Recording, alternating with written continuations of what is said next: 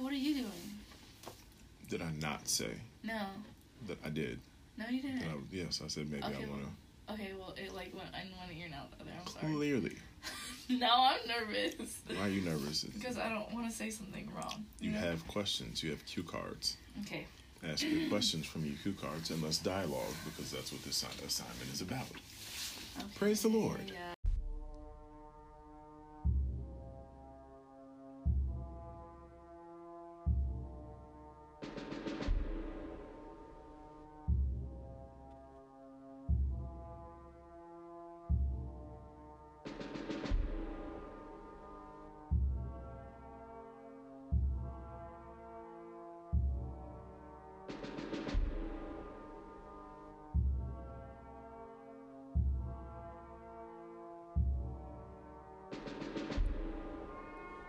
What's good, people?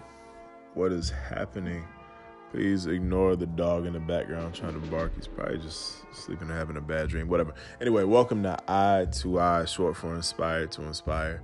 My name is Jordan, and with my homeboy Devin, as always, we're glad to have you rocking with us on this journey, a podcast about being open and honest and real about life and faith, just trying to figure it out, man, because, ain't nobody figured it out yet. And if you think you have, stay fast and far away from me. Anyway, on this episode, kind of excited. This is a bit of a bonus episode. We took the holiday. We did some chilling.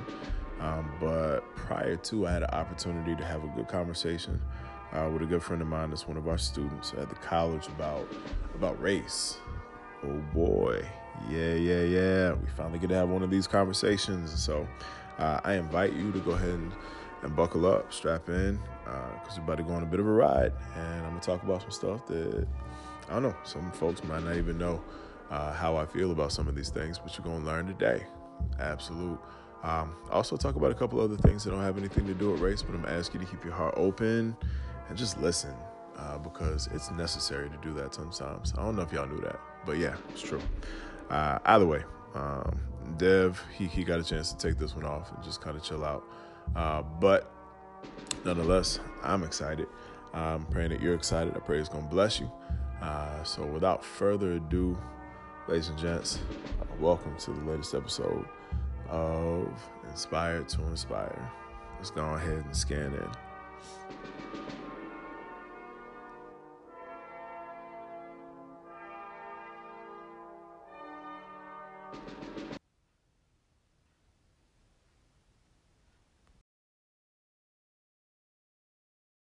There's no doubt that you guys care. You talk to someone, they kind of have half an opinion. They kind of don't care. So, other than the fact that you are a person of color. Black. Yes. Why do you, in your own words, why do you care about this topic of, race and diversity and stuff like that? I care about it because it's necessary. Mm-hmm. I care about it because it's biblical. If you look in the Bible, it's not a one-size-fits-all type of deal where you are dealing with one people group, addressing one culture and dealing with their one walk. Yes, no, the Israelites are the key people throughout most of it, but then you begin to access these other groups that they just call Gentiles. Gentiles isn't even really a word, but it was the best way for them to say the nations.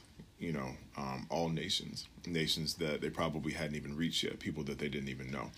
And so you have to take into account the fact that God sought to use Jesus and various other disciples and apostles to reach all people. Remember, the Great Commission is make disciples of all nations. And all nations means all. So when there are folks who look to suppress, there are folks who look to marginalize, there are folks who look to absolutely either dismiss or eradicate other people groups that do not look like them because of color or whatever the case may be. I got a problem with that because it goes against what the Bible says. Right. So that's my main reason. Okay, good. All right, so thinking about race and diversity is just a huge topic, but I know racism still exists in many aspects of the world today. Mm-hmm. But in the book, it talks about systematic racism, which means how racism is much more and still deeply enriched in culture and institutions than previously acknowledged. And so one of the things that I want to ask you is how do you where do you see racism play a part when it comes to institutions, like applying for jobs, getting jobs, colleges, even like how people decide who to accept, who to hire. Yeah. Yeah. There's there are a lot of different cultural rubrics that people either directly or indirectly place upon their understanding of what they're doing, how they're choosing. And to be honest with you, it's a tale as old as time. What is it? Oh God, Matthew chapter 18. Matthew, can't remember. Doesn't matter. It's there. Parable of Jesus talking about the Good Samaritan, and the whole breakdown. We can just bypass the understanding of what it means for the priest, bypass the understanding of what it means for the Levite. But then the Samaritan comes and he does all this great stuff. And at the very end of that parable, Jesus asks the person who is challenging him one question. He's like, so who would be considered the neighbor in this instance? And the pretty much, I guess, like a Pharisee person, expert of the law is who it was. They answer, the one who took care of the person who was beat up. And people don't pay attention to the fact that if you're deconstructing that narrative, it is almost, no, it's not almost, it is 100% racist, the reply that he gives, because he can't even say what the man is. He could have just said, the Samaritan. He didn't have to say the Good Samaritan. He could have said the Samaritan, and instead he just says the one. He can't even say what he is because he despises that person that much. So this is legitimately a tale as old as time. And unfortunately, because of that, just getting back to the nature of the question you asked, the application, it blends and it bleeds into just about any environmental understanding. And it's not even that it's direct in some cases, or it was direct and now it just becomes commonplace, where people will not accept certain students on the basis of their race, which is actually funny because technically now that's illegal, but it doesn't stop it from happening. Right. And you know what, let's just go there. Even in the church, that also is an issue. I've listened to a lot of really awesome preachers and speakers who now more than ever are advocating for the understanding of diversity in the church, and not just that, diversity in leadership in the church. Because you can have a very diverse church, and according to Derwin Gray, you can have a very diverse church, but if all you're seeing is, for the sake of the conversation, a Caucasian individual in the pulpit, then what you have is a spiritual plantation.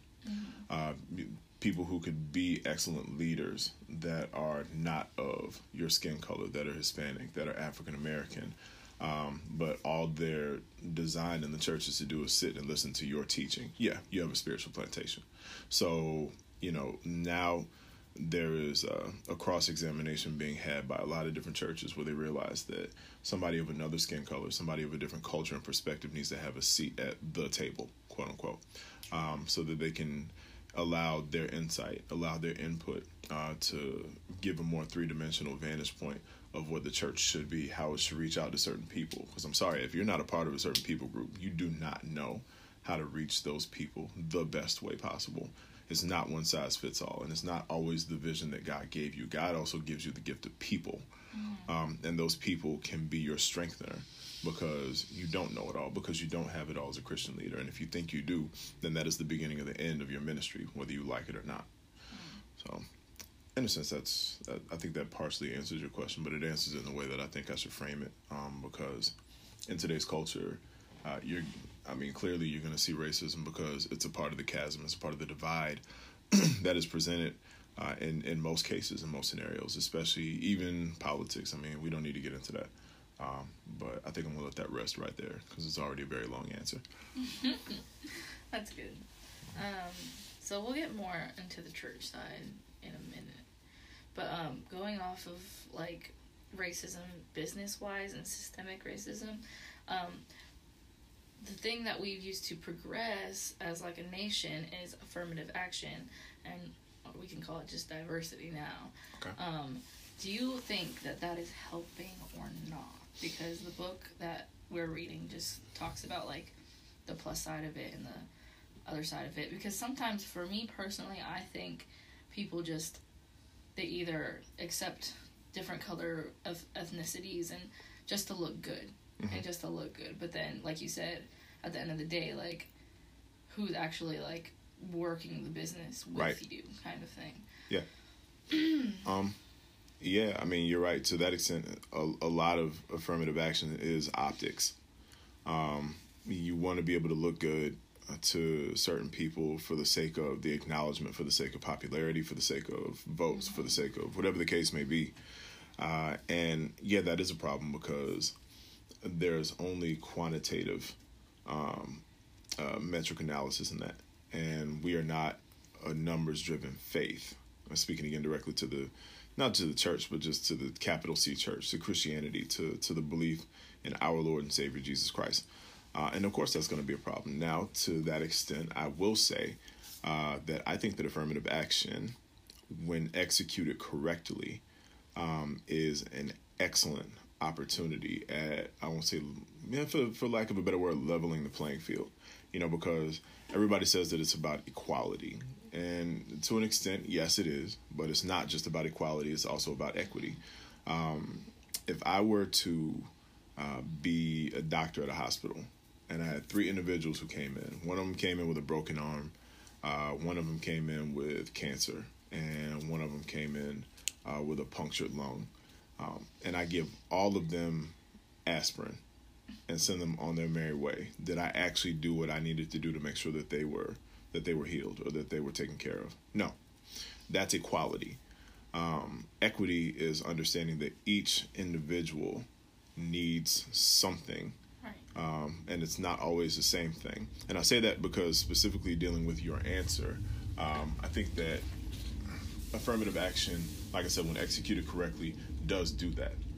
Because sometimes some businesses, some schools, some churches, they need to have that diversity. They don't realize exactly how much of a plus having positive diversity is in their culture, where it's not just the person coming in for the sake of coming in, not just being a number because it makes your establishment, your projections, your statistics and analysis look good. No.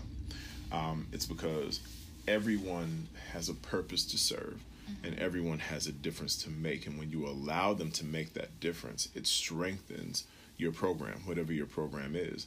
And if it strengthens your program, then the qualitative impact of that program is going to benefit everybody when it's all said and done. It doesn't just benefit you, because if it benefits you, again, eventually it's going to be found out for what it is. And then it's probably not going to exist anymore. If it does, it's going to be in a very toxic state. And if you're a leader in any capacity, especially if you're a pastor, one day you're going to pay for that when you get to have a conversation with our Lord and Savior.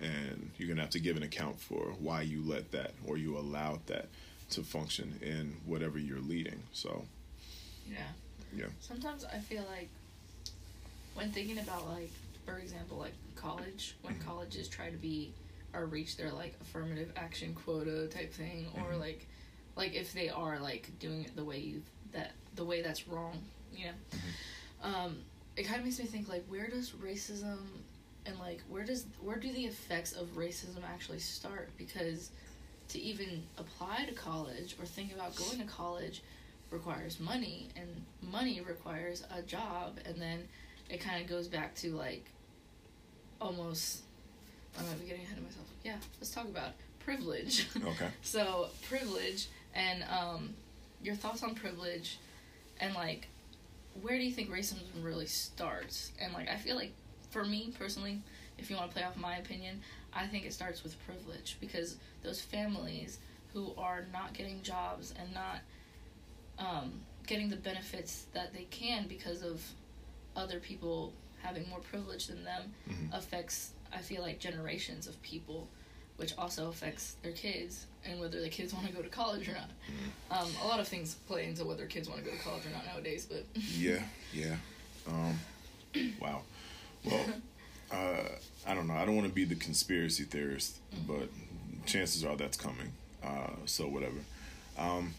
Yeah, I think that there is a genealogy to the understanding of the development of racism, and it's rooted in a lot of different things. It's rooted in fear, it's rooted in misunderstanding, but it is also rooted in the byproduct of what those things have produced for generations, decades, centuries sometimes, because there has been a lot of undermining and underhanded oppression against people groups, and not just African Americans, not just Hispanics. Sometimes it was whites on whites. Ironically enough, some folks really weren't a fan of the Irish folk way back in the day. You know, it's just like, I mean, that's just a portion of it. But obviously, the introspective and the easy analysis that can be given is the 400 years that we know of slavery. You know, and then everything that happened after that.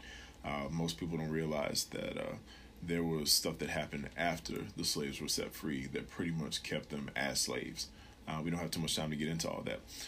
But since then, what has happened is they found other ways to manufacture keeping African American people, and in some cases now more than before, Hispanic folks, in that same position.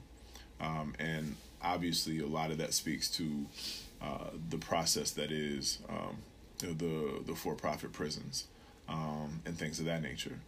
So I went all the way down the other end of the path, but when it comes down to it, it still circles back to this clear-cut understanding of what we have that's called white privilege, because whether it's something that extreme, which I want people to hear, or whether it's just the understanding of your skin precedes you in a situation, there are a variety of things that are being done still to this day to make sure that the advantage goes to the Caucasian person.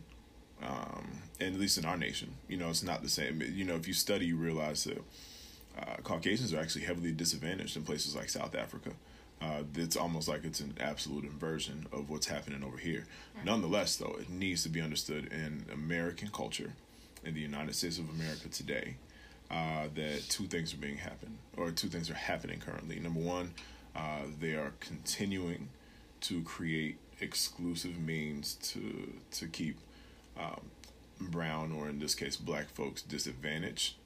And I say that because it's not just the brown anymore, because now with the brown, and that being Hispanic folks, they're doing everything they can to ensure that those who are not here can't come here, even if they do try the process legally. And so, of course, now we're talking about immigration, or the process of being able to migrate to the United States of America.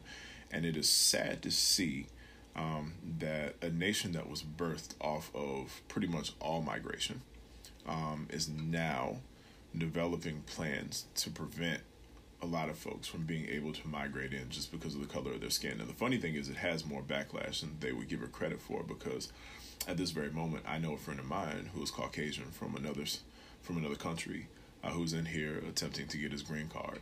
And because of the process now, because of the interrogation, because of the investigation, he is not able to get it, when I'm pretty sure he could have had it in about 2 seconds. Had the current political system, had the current White House organization not come into effect.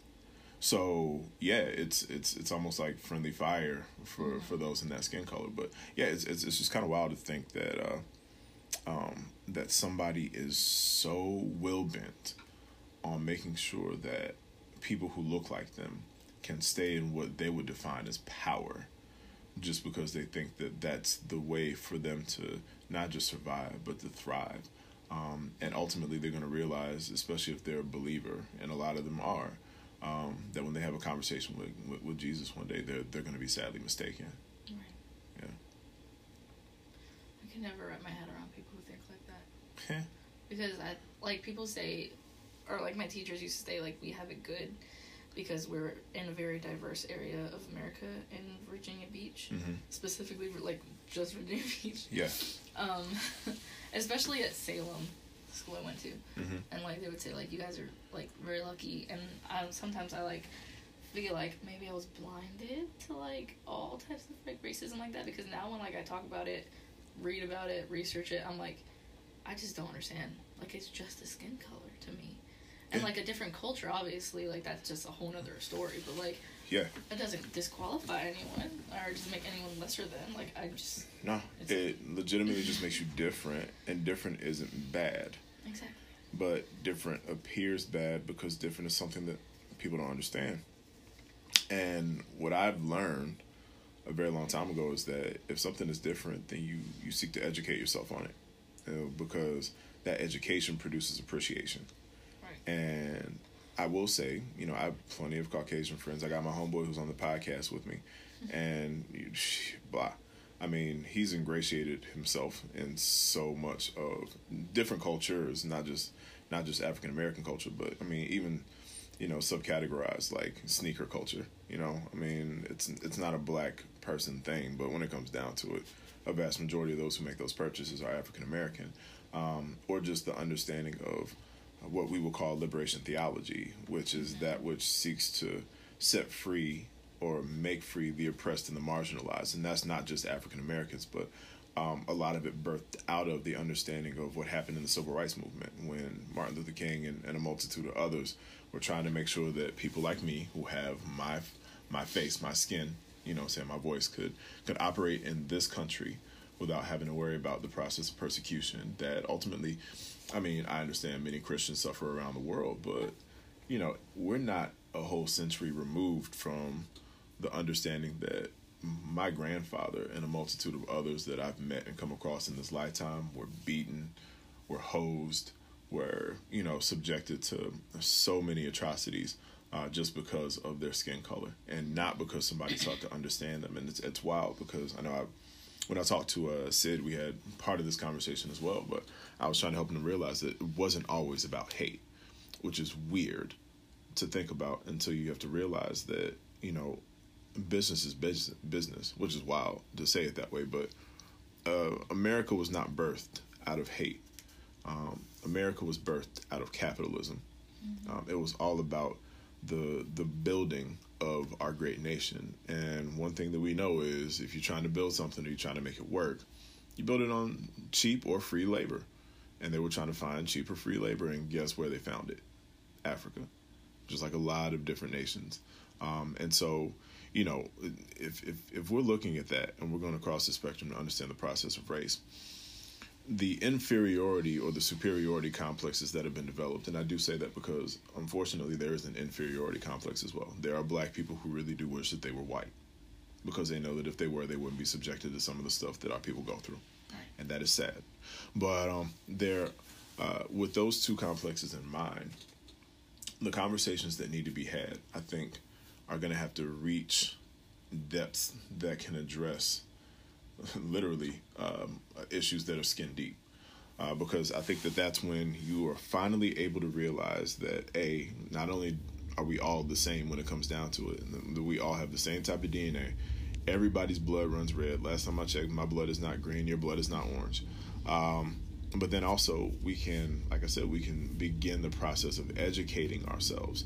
We can begin the process of realizing that there should be a celebration of culture. Right. But the thing about the celebration of culture is that we also have to address the history of culture, and everybody's history. Whether you're black, whether you're white, whether you're Hispanic, whether you're whatever, has something in it that people aren't trying to really put on blast, you know, and we call that revisionist history.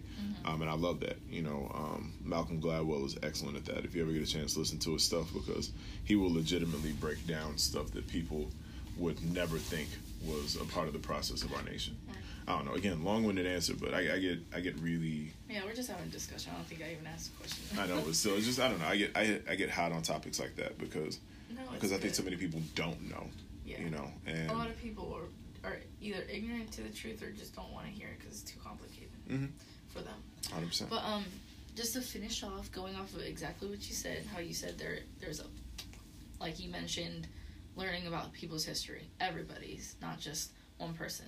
So going back to church, how do you think the church should be involved, and what are some practical ways should they address the issue inside of church? Oh, okay. See, I'll both end up asking the same question there. That's fine. That one's on the well, the answer is simple though. It's really just to be the church. Mm-hmm. Like we're talking about with Love Light Amber. kind of. Yeah, I mean, yeah, we'll love thy neighbor for sure. But also really more so from a biblical perspective, I think is how I approach this with Sid. Here's my final thought in understanding the process of the church and why we are doing a horrible job. And I mean capital C church. I'm not pointing fingers at any specific church. Capital C. Mm-hmm. Praise the Lord. No, when you look at the structure, the infrastructure of Paul's writings to all the churches that he wrote to, or John with the churches that he wrote to in Asia. And we can nail down these two in particular because it's like beating a dead horse, but they are the easiest ones to tackle. So Romans and 1st and 2nd Corinthians. So the church at Rome and the church in Corinth. You don't get out of the first chapter in Rome before Paul is talking about everything. By everything, I mean everything. You name it, they doing it. Just all the pagan nastiness you can imagine. You know, the same thing with with the church, at least in 1 Corinthians. Because, when I was teaching New Testament, I was like, there are two words that perfectly describe the culture of the church in Corinth.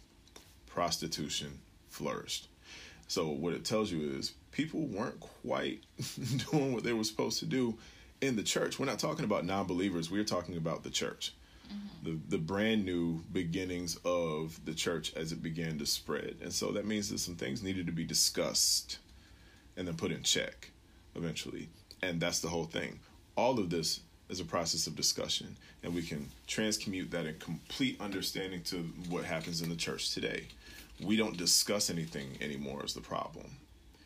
And the reason why we don't discuss it is because we either A, are not trying to grant light to it because we're afraid of what it could do, or B, we're just so ignorant we're not aware that it's out there anymore. And then the minute that we're exposed to it, we don't know how to handle it. Right. And so race is no different because, I mean, even in our church, we can have conversations, and I'm pretty sure that there are plenty of people who, if I ever had conversations like the one I'm having with you now, like, I don't know how they would respond. I don't know what they would do. And to be perfectly honest with you, I'm okay with that because that's how I received my shock. You know what I'm saying? It may not have been race specifically. And thankfully, I was able to take classes in my master's program where I got a lot of exposure to the real underlying issues involving race. I keep saying the word race, but it's not even about race. It's about ethnicity. There's only one race. That's been scientifically proven, and I can say that that's biblically backed. But yeah, so, I mean, even that, or if we're going to have conversations about LGBTQIA, that becomes really awkward as well. Mm-hmm. And ultimately on two grounds. Number one, only God is judge. Right. So who are we to really, especially if somebody's not trying to be a leader in the church, which for the most part is what happens. When somebody wants to go into leadership, okay, maybe there's some nuances in that conversation. Right. But at the end of the day, sin is sin. I'm going to leave that right there. There's none different than the other except for denouncing your belief in Christ. But yeah, and then also how it could be really weird. Number two, if we begin having the conversation about the IA, you know what I'm saying? Because everybody's pretty fair, well understanding of the L, the G, the B, the D, the T, the Q. Okay. Mm-hmm. But I stands for intersex and A stands for asexual. What do you do when you have to have a conversation with an individual who has both working parts? And that's how God made them. Awkward. Mm-hmm. For a lot of people, you know, so that's what I'm saying. So when we can't talk about that in the church, when we can't talk about a variety of things in the church, can't talk about sex in the church, can't talk about race in the church, can't talk about violence in the church, can't talk about all of these things in the church, and you wonder why people are leaving the church because there's nothing to talk about. Yeah, you're getting a good word out of the Bible in some cases or some instances, but people are really living out these situations, and they're really living out these, I don't know, whatever you want to call it, that, you know, they're experiencing. They're existing in this, and they're not getting a word as to how to address it or how to walk it out in their daily lives from the pastors in their pulpits. I wouldn't be there. You know what I'm saying? If I wasn't looking, if I was trying to understand something and wasn't getting it answered as well, or if I didn't seek it out myself. And that's also a dangerous problem because then you're not an expert and you're out here trying to seek stuff that you don't really understand. You can get an article from here, and they're going to say something that's going to rock your world because you're not going to know how to respond to it. And it could be wrong on top of that. You want to try and find the truth. And the truth should always be in the church. And if we're talking about race and the church, then you have to be able to be not comfortable enough. You got to be willing enough because you simply love and care about people, to have those conversations about church and the lynching period. You have to be able to talk about church and slavery, the creation of the slave Bible. You have to talk about how there is still a hidden racism in today's church. I've talked to many professors and theologians that I know in my world, and certain situations where we address why African Americans aren't in leadership in diverse churches, they'll call ideological racism, and we really don't have time to break that down. But ultimately, just understand that if a church is not willing to have a conversation about anything, and especially race, then a church cannot expect to make a difference in the world of those who are a different race than they. And yeah, I guess also just in case, because somebody's probably thinking, oh my God, he's talking about the white churches. No, black churches too. Black churches have white people in them just as well as somebody else. And if they're not paying that kind of attention, then guess what? They're going to have the same issues. And that ultimately is how churches end up remaining the most segregated hour in America on Sundays. And that is sad. So ultimately, that's what I got, and that's really what I think about the entire process. I do pray that eventually there will be those who will not systematize this anymore, and they will just be open to two things. God, it's a broken record all over my life right now. Truth, number one, because God is all about truth. It's supposed to be God, it's supposed to be love, it's supposed to be truth, but then also let's have an anti-suppressant complex about ourselves, where no matter what it is, you at least are open to talking about it because you realize exactly how important that it is as well. Yeah. But until we can finally get to that point, and I pray we can get to that point, the church itself is just going to have a lot of issues. Point blank. Period. The end. Period. The end. Mm-hmm. Thank you. Of course. I think. Thanks again for listening to the latest and greatest episode of Eye to Eye. Please don't forget to follow us on FB, Inspired One Enterprises, on Insta at Eye to Eye Podcast. That's the letter I _ the number 2 _ the letter I Podcast. And of course, don't forget to subscribe on your favorite podcast platform. Leave those 5 stars and a generous review because you love us and want us to be great as we do you. Thank you once again for rocking with us. And remember, be inspired to inspire, because that's what the inspired one does. Was that good, Little Bear? Did I do it? Did I do that? Did I do like the nice white people with the good voices? No? Just not gonna say nothing. Okay, fine. Thank you again, guys. See you next week.